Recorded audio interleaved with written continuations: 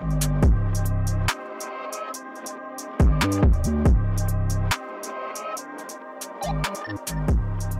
is The Antidote by Amani. Welcome to The Antidote, the new culture and politics podcast for millennials and Gen Z, where we search for the cure to today's viral social issues. And right now, we're trying to make the 2020 elections make sense with none other than NBC host Ayman Mohyeddin. Ayman, thank you so much for joining us on the podcast today. My pleasure. Thanks for having me. Of course. I mean, we're literally connecting right now during possibly now things are starting to settle down. We're starting to see where the chips are falling. But we are really connecting still right in the midst of a lot of the upheaval of the elections right now. I'm literally recording this out of a hotel lobby right now. I'm out in Florida. I've been out here for the past week because of the elections. So we're doing the podcast. What were you doing in Florida? Some last minute outreach to the community out here. Muslim South Asian youth, putting in some work for the Biden camp. Nice. Even though it would have taken like the jaws of life to flip Florida blue this year, but we did the best that we could. To be honest, the counting has gone on much longer than I personally anticipated. I don't know if that was naive of me, but what do you think about the way things have been unfolding so far?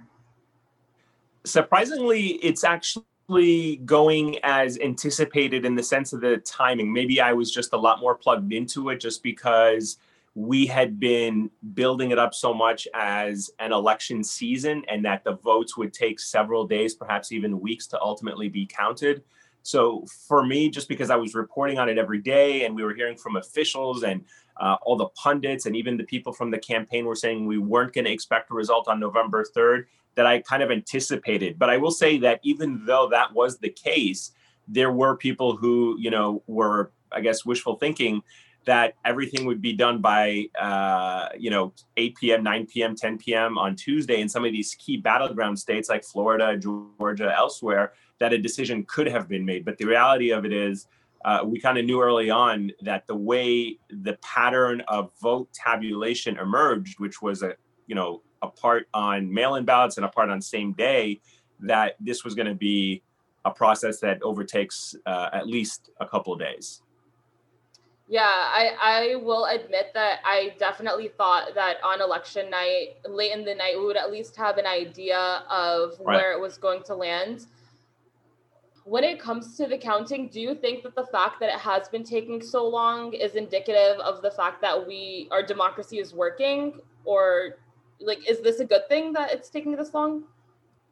Oh, yes and no. I mean, the short answer is yes, it's good that it's taking this long within the context of America's system because it is such a decentralized system. It's at a state level. States, run their own elections. Sometimes counties have different rules. So everything is really so decentralized that I can understand why it is taking this long. Now, the second part of that question is, does it have to be that way? And that's a whole other kind of philosophical debate. Can you standardize? Can you nationalize the process? Can you federalize the voting process so that it's done quickly, it's done in a uniformed fashion?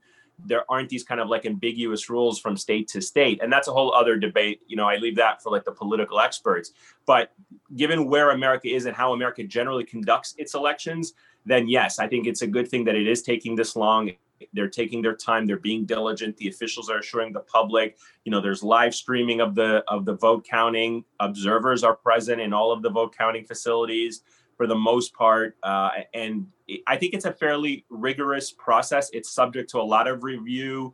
It's subject to a lot of transparency. And I think that should give Americans the confidence that it's being done quickly, but at the same time, correctly. Yeah, no, absolutely. I mean, so for context, for those that are listening, we are recording this podcast on Friday evening, the evening of November 6th. So today's is officially day 4 of the 2020 elections. We're now entering into the 4th night, the 5th night at this point. I've lost track, yeah. I know, it's literally, it's been election month for us right now. And as it stands currently, we have Joe Biden at 264 electoral points, Donald Trump at 214. So the race hasn't been called yet. And I mean, can you kind of like fill us in on where we're at right now? I'm kind of expecting that there's going to be a ton of recounts probably, and maybe more waiting that is still to go before we can really move forward here. Or do you think that it's going to happen quicker than that? It's really hard to speculate about when a decision might be made about a certain state. I mean, I certainly am not in a position to do that because of the way vote counts are tabulated. It's important to keep in mind there's certain thresholds that have to be met for a decision about a specific race to be made.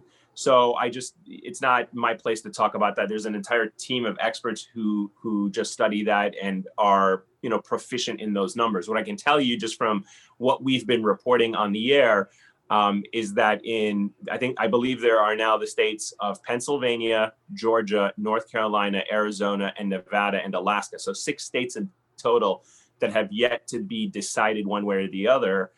In 4 of those states, Pennsylvania, Georgia, Arizona, and Nevada, the last I checked, Joe Biden had a lead in those states. And so as it stands, you mentioned the latest electoral vote count. I believe it is 214 for President Trump, 253 for former Vice President Joe Biden, at least by NBC News standards. And as of now, that's where the race stands, with decisions expected as those votes continue, but there's no guarantee. You talked about recounts. I believe the Secretary of State in Georgia said it is most likely there will be a recount in that because of how narrow of a margin it is between the 2 candidates. I believe the Trump campaign is going to ask for a recount in the state of Wisconsin. So I anticipate that there will be some recounts, in addition to, as we've already seen, some legal challenges from the Trump campaign that may delay a decision or may compel a decision to take time. We'll have to wait and see. Absolutely. I mean, before we even get into those breakdowns, because I'm really, really curious about your impression of everything. I mean, Ayman, you and I go way back because, I mean, you are one of the very few figures that I encountered in the journalism space that's really diversifying the people that we see out there, representing the stories that are coming out of our communities, and also just really what is happening through a lens other than just the kind of like the typical biases that we see in the media these days. And I'm sure you've been having a crazy week with everything that's going on. It's been an especially emotional week for me to see how in many of these counties where the vote has been contentious, it's been coming down to communities of color that have been the ones mobilizing and really making the difference this year in the elections. And I'm just wondering how that experience has been like for you in this moment in history, chronicling and reporting on everything that's happening, especially with an election cycle that's as unprecedented as this one, to be on the front lines of that. What has that experience been like? I think speaking broadly, anytime a journalist is privileged to witness history and to witness democracy in action in any capacity, it's such an extremely humbling feeling, and you're always in awe of what you're witnessing and the force of people and the sheer will of those who participated in this, the engagement, the outreach, the number of people who voted. I think it just inspires anybody who has to, for the sake of a profession, observe it, report on it, document it, analyze it. It's such an inspiring experience. There's no doubt that it's also very complex. It raises all kinds of questions about the identity of this country, about the challenges ahead of it, about the problems. It exposes so many of our vulnerabilities, so many of our weaknesses, some of our warts as a society and as a country. And so it's just it's a whole mixed bag of emotions when you're trying to cover it, because you're also an American, you also live in this country, you have a stake in this country, you have a stake in the future of this country. And so you try to be as honest and truthful and as objective to what you can offer the broader conversation, if you will, that the country's participating in. And I think, I don't take that responsibility lightly. It weighs on me very heavily in everything I say and everything I do. And at the same time, it's also just very humbling to be a witness to it and to be a part of it in whatever role I can be for the current people who are watching, but also future generations who will one day look back at this inflection moment in our country and say, which way did this country go? 100%. It's been difficult for me to see this moment in any other way. To me, it's been all unfolding before my eyes retroactively, and I'm watching it through the lens of like the future generation of how they're going to look back at this. And in that way, what has been your impression of what's been happening so far? You know, like, especially when you're in the midst of everything, looking at everything that has been unfolding, what do you have to say about it? I mean, I think, you know, in general terms, without getting into too many specifics, like I said, I think there are things that lend itself to being inspired and being in awe of the process of democracy in action. I also worry about where we are as a country and some of the rhetoric that we're hearing coming out from politicians who are undermining that very same message of democracy and message of unity, and trying to rush the process or cast doubt on the process or delegitimize the process. And not just the consequences today or tomorrow, but the consequences perhaps a generation from now. Are we at the beginning of, unfortunately, something worse than what we've seen over the past couple of years? Or are we going to move in the direction of more unity and less division? So my general observation is that we are in an inflection point. This election, as everyone and a lot of people have described it, one of the most in American history. It, I think, tested and stress tested America's institutions in ways that it has never been before. And I don't think, you know, one of the points that I've repeatedly made is that I don't think this election is going to decide who America is. It's going to reveal who America is. And it's going to reveal a big part of when everything was presented to people. What did the voters ultimately choose? What do the candidates represent? What do the candidates symbolize? Was this a referendum purely on the presidency of Donald Trump, or was there something more powerful in the appeal of the message of Joe Biden? And I think there'll be time to analyze those questions in the coming weeks and months. But it looks like right now that most people interpreted, just by the sheer volume of those who turned out and the way that the popular vote has gone, even before we get to the electoral vote, a lot of people interpreted this moment as a referendum on the presidency of Donald Trump, as opposed to a specific policy or a specific issue that they were drawn to. Absolutely. I completely agree with you. I think that you really put it perfectly in terms of how I think that future generations will look back at this moment. It absolutely is the inflection point. To me, it seems to be where we as Americans draw the line of what we stand for, where our morals and values are. And just the fact that it has been this contentious, that it has been this close to call, to me, the fact that we have put up this type of challenge to just a re-election of, you know, the way things are, has been an affirmation that people are awake, they're paying attention, and, you know, people are willing to step up and mobilize and get to the polls for the change that they want to see happen. And obviously, you know, this turnout alone has been exceptionally historic and has really restored a lot of my faith in where the future of our democratic system is headed. And on that note, it's been obviously very hard to ignore I would like to call them temper tantrums of the current president regarding what he's referring to as like voter fraud. And so I kind of wanted to ask you, what exactly is this voter fraud that we keep hearing about coming out of the Trump camp? You know, is it legitimate? What exactly do we have to be paying attention to? So, you know, I think, first of all, we can, just to be very careful with the language, we have not seen any examples of voter fraud. In fact, my colleague, Jacob Soboroff, confronted one of the Republican surrogates, former DNI Director Rick Grenell, who had made this claim that there was some kind of voter fraud that had taken place in Nevada.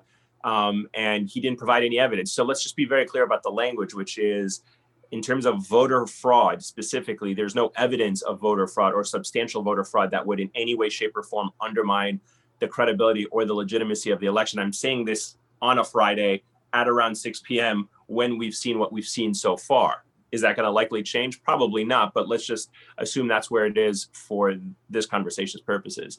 In terms of the other questions that you're raising, are there potential legal challenges about specific, ballots that were cast, how they may have been cast? And certainly any candidate has the right to challenge and perhaps present evidence to support their claim that there is or there isn't issues with specific ballots. So far, again, there is no evidence to say something on a whole scale level has happened to delegitimize this process. In fact, over the past several days, we've interviewed multiple lawyers and legal experts, and most of those that we've interviewed said there's really not a very strong leg for President Trump to stand on, legally speaking, to somehow alter the course of what has been counted and tabulated so far. There may be pockets of procedures and things that may come into question. And a lot of that has to do with the historic nature of this particular cycle and this particular election, because it required such a huge number of mail-in ballots because of the pandemic. And as a result, there's definitely going to be either errors or mistakes that happen, and those things will be ultimately adjudicated. The most important thing I think viewers should know and Americans should know is that's already built into the equation. It happens in every election cycle, and many elections, whether it's on a local, state level or a race or county or municipality, whatever, there's always a process of adjudication that is built into an election. So it's a very part of the normal process in any election, especially one that's close, that there is a review, that in some cases there should be a recount, that there is room for legal challenges and questions to emerge.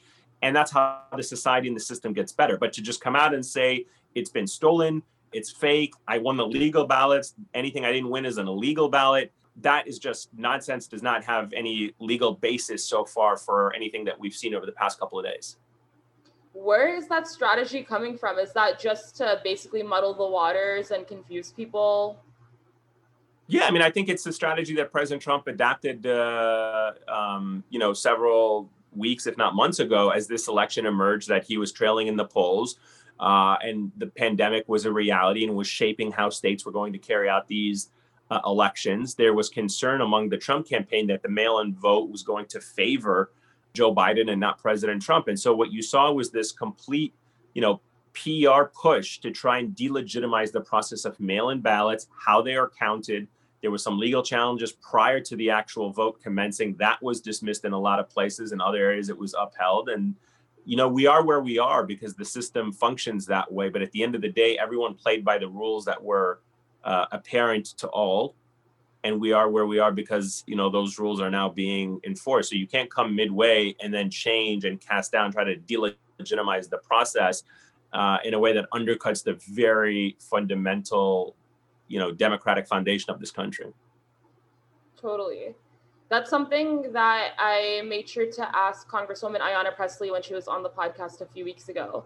And one of the questions that I wanted her to answer for us was what we should be cognizant of right now. What are the risks, what we should be paying attention to. And she advised us that it is the interference, the misinformation that's happening on social media that's specifically targeting vulnerable communities that we need to be very wary of. And she basically said, don't take the bait. And I want to pose this same question to you as a journalist, as a person literally within the media space. What's your advice to those of us that are listening about how we can be more cognizant or be able to side those types of pitfalls or to avoid taking the bait when it comes to a lot of the misinformation or, like news or unfounded claims that are muddling the water right now? I mean, I think the most important thing for anyone who is, following this story closely and following all these important issues closely is to get their information from reliable and credible sources. And not just to kind of rely on, I'm not saying, you should just rely only on mainstream media, but I do think that you should first of all, you should diversify your news source so you're not siloed into just one specific perspective on any given issue. But then in that process of trying to educate yourself, make sure that you're exposing yourself to credible, reliable, verified, and really kind of tested news organizations, individuals, writers, and really try to approach it that way as opposed to saying, okay, I found one news outlet that I'm just going to stick with And then everything else that you're getting is from these like unverified echo chambers that exists on social media. And as we now know, are just rabbit holes for disinformation and misinformation. Yeah, no, thank you so much for that advice. I totally agree. That's always something, I mean, a little biased myself running an alternative media platform, but one suggestion that I always recommend to people is to go to the source, go to the people impacted by those conversations and hear from them directly about what's happening. And obviously a lot of research has to go into what is reliable and, what needs to be course corrected. Yeah. And I don't want to say and make it sound like, oh, you should just read or watch corporate media or no, I think there is room for alternative media. I just want to make sure that, when people are exposed to alternative sources of media, that they're relying on people who are tested, who are experienced, who are giving you context, and who are not just taking you down a rabbit hole of misinformation and disinformation. 100%. Not that you're biased or anything by recommending that we only go to the mainstream sources. No, that's great. I think that we can only be benefited as a society by being able to make sure that we avoid those silos when they happen. Obviously, social media is very, very, it makes it very easy for us to contain ourselves in corners like that. But in moments like these, I think it's necessary for us to see really where a lot of the sources of that discourse is coming from, because not all information out there is created equal or should be regarded as such by any means. What do you think are the standout victories that we've seen during this election cycle? I know that you touched upon a few already, and we discussed especially tapping into communities that have been underrepresented in the past. One favorite of mine, obviously, that I'm very, very inspired by is the youth voter turnout. I definitely think that young people made it to the polls this year and created a lot of noise. And just in general, what do you think is something that we're going to look back on very positively from this moment?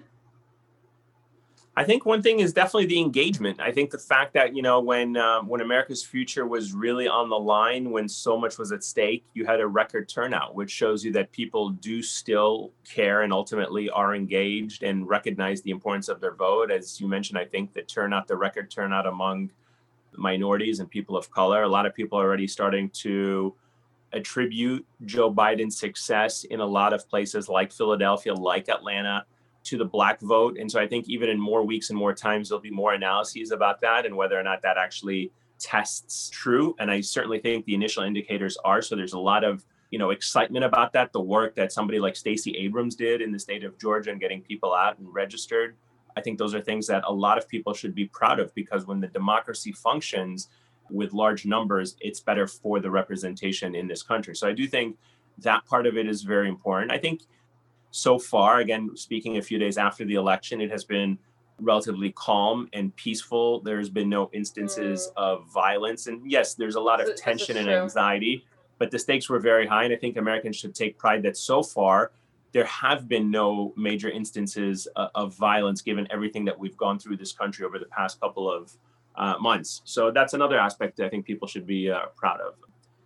And I think there's a lot of individual, victories on ballot measures in various states. I mean, one that I particularly found very symbolically important was the state of Mississippi ultimately voting for a new state flag that replaced its flag, the state flag that had images or symbols of the Confederacy. So that no longer exists. And I think the fact that Mississippi approved that by a vote speaks to the kind of progress and change that's happening, albeit on a small level, but as I said, a symbolic one.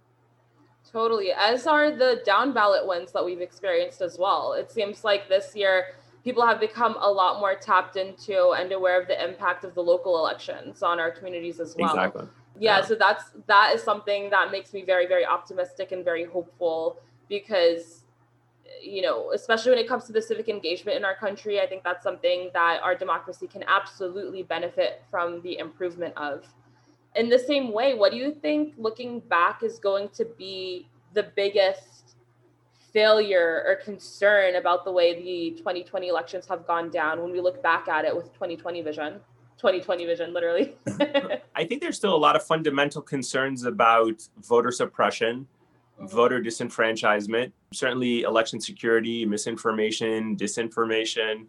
And I think ultimately how we as a country just make voting easier. Like, what is the fundamental way? What do you have to do in this country to make it easier for people to vote? How do you make it easier to count the votes? Why are we still in this state where it's so fragmented how different electoral municipalities carry out their elections and not standardize it and make it uniform in a way that you can get results efficiently?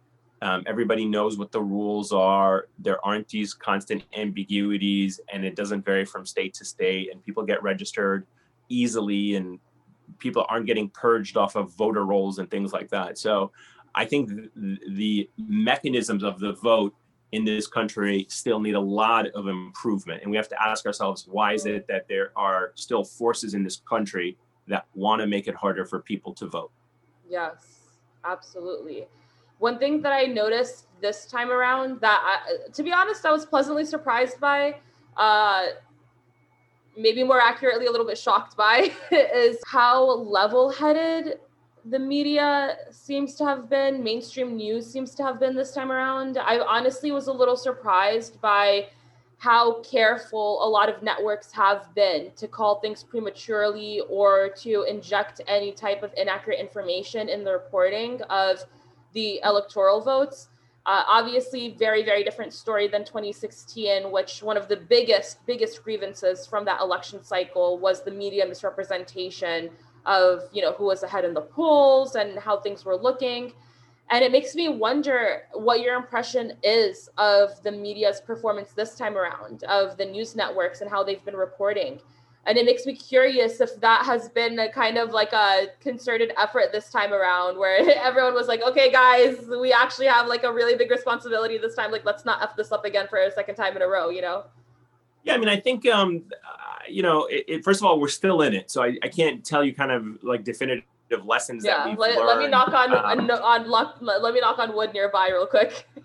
Yeah, I was going to say, I think in the coming weeks, again, in the months, there'll definitely be a lot of areas where media experts and journalists will look back and say, here's what we could have done differently and could have done better. And we certainly should be, and people should hold the media accountable for areas that they can always improve in.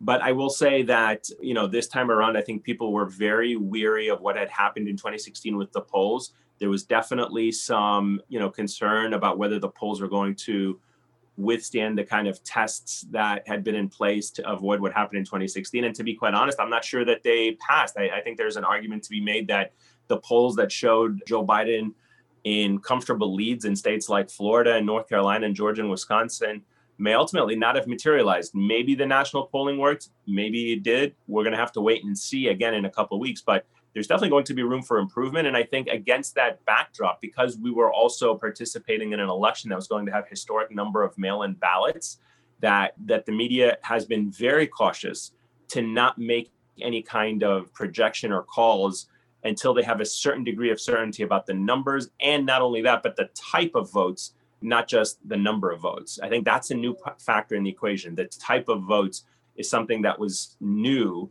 in 2020 than in previous elections. It may have existed, but certainly not in these quantities. So there's going to be room for a lot of, post-election analysis and, self-introspection. 100%. I mean, hopefully there's no coming back from this when it comes to utilizing the different types of votes that we have access to, because clearly it's resulted in a lot more empowerment for people to be able to get their voices represented. So there's always a silver lining, even though COVID has obviously presented crazy challenges and barriers to the election cycle this time around. Right. I do think that there's a lot of lessons to be learned from it as well. Yeah. Well, now that we are kind of all just holding our breath as a country for us to finally seal the deal and move forward from this moment in time and really just turn the page on this new chapter. There, of course, has been a lot of talk, as there has been for the past few weeks, and as we've discussed with a few of our guests as well, of this idea of a peaceful transition of power. And obviously already right now as we speak, there have been a number of speeches that have come out of Trump's camp that have indicated, as even before election day, that if things don't go a certain way, that peaceful transition might be at risk. And I'm wondering your impression of that from what you've seen or what you know, what your insights are, if that is something to be concerned about. And if so, what would be the biggest risk facing us to be able to go into this next chapter as a country? I mean, it's hard for me to kind of speculate about that. I could tell you that it seems from some of the initial reporting that where we are right now as a country, given the president's nature, I think that given who the president is and given what we've heard from him in the past, there's reporting to suggest there are concerns about whether at the very least he'll participate in the symbolic gestures of a peaceful transfer of power. There's the historic limousine ride. They ride to the steps of the Capitol together from the White House, the outgoing and incoming president. And it shows America is united and that this transition of power will happen peacefully. So there is some question as to whether or not that'll happen. I was interviewing Ted Lieu, I believe Chris Lieu, who was the former head of the Obama transition team in 2008. And, he was telling me that in theory, the incoming administration does not necessarily have to have the cooperation of the outgoing one because so much of this happens on a bureaucratic level. And so it doesn't necessarily require President Trump himself to be involved, should that be the need. But at the end of the day, it's just part of the norms of American politics and culture that it would be a huge disappointment if visually that's not seen. But in terms of actual disruption or violence or the transition itself, I mean, there are experts out there who know this better than I do, but as I said, he was one of them. He was saying that the transition could physically happen without the specific cooperation of President Trump, if, God forbid it got to that point. Yeah. I mean, people are already using words like coup and throwing that around. It's kind of like you never really expect to hear that in the United States of America. But I mean, this is an unprecedented election in many ways. So I could literally talk to you about this forever, but I know, of course, you have your work cut out for you this week. And so I do want to kind of bring this conversation to hopefully a productive conclusion for those of us that are holding our breaths and kind of hung in the balance here. I'm curious right now in this moment with where we're at, what is at the top of your mind politically? I think politically for me, it's really about the next 90 days first of all, without a doubt, it's about the conclusion of the election in a clear, definitive way that gives Americans confidence in the process, gives Americans confidence in the outcome. Even if there's disagreements about policy, it does not lend itself to disagreements about the process and the democracy, because that's really where the serious fracture happens. There'll always be disagreements about policy, but if you start to question the process, then you alienate people, and then the alienation leads to resentment, and the resentment leads to other problems. So I certainly hope that we do not experience that as a country, given what happens in the next couple of weeks in terms of an outcome. And then beyond that, I think when Joe Biden does make a decision one way or the other about the outcome, if Joe Biden is the president-elect and ultimately is sworn in, that the challenges this country faces, regardless of whether it is Joe Biden or President Trump, trying to address the issue of the pandemic, how to get the country united, how to address the economic grievances, try to restore America's standing overseas, address the climate change threat. So there's so many issues that I think Americans want genuine answers to. And again, regardless of the outcome, just hope that whoever the next president is addresses them in a serious, timely, committed fashion. So is that the antidote that America needs right now? Is more transparency from the Oval? It definitely needs more transparency from government on every level so that they can feel confident in the outcome of this process. And I think going forward, it needs participation. It needs to be a two-way street. I mean, generally Americans, they'll engage now, every 4 years, they'll participate, maybe every 2 years in a midterm by less numbers. But you can't take your foot off the pedal. You have to be engaged in between these election cycles. You have to organize, you have to participate, you have to lobby, you have to make your voice heard one way or the other, and keep these issues at the forefront of politicians' minds so that they don't just fall by the wayside and then turn around in 2 years' time and 4 years' time and just pander to you for your vote. Amazing. Well, Ayman Mohyeldin, thank you so much for joining us on The Antidote. And we'll see you on the next episode as America awaits the biggest decision of our generation right now. So thank you so much for joining us, Ayman. I really appreciate your time here. You're very welcome.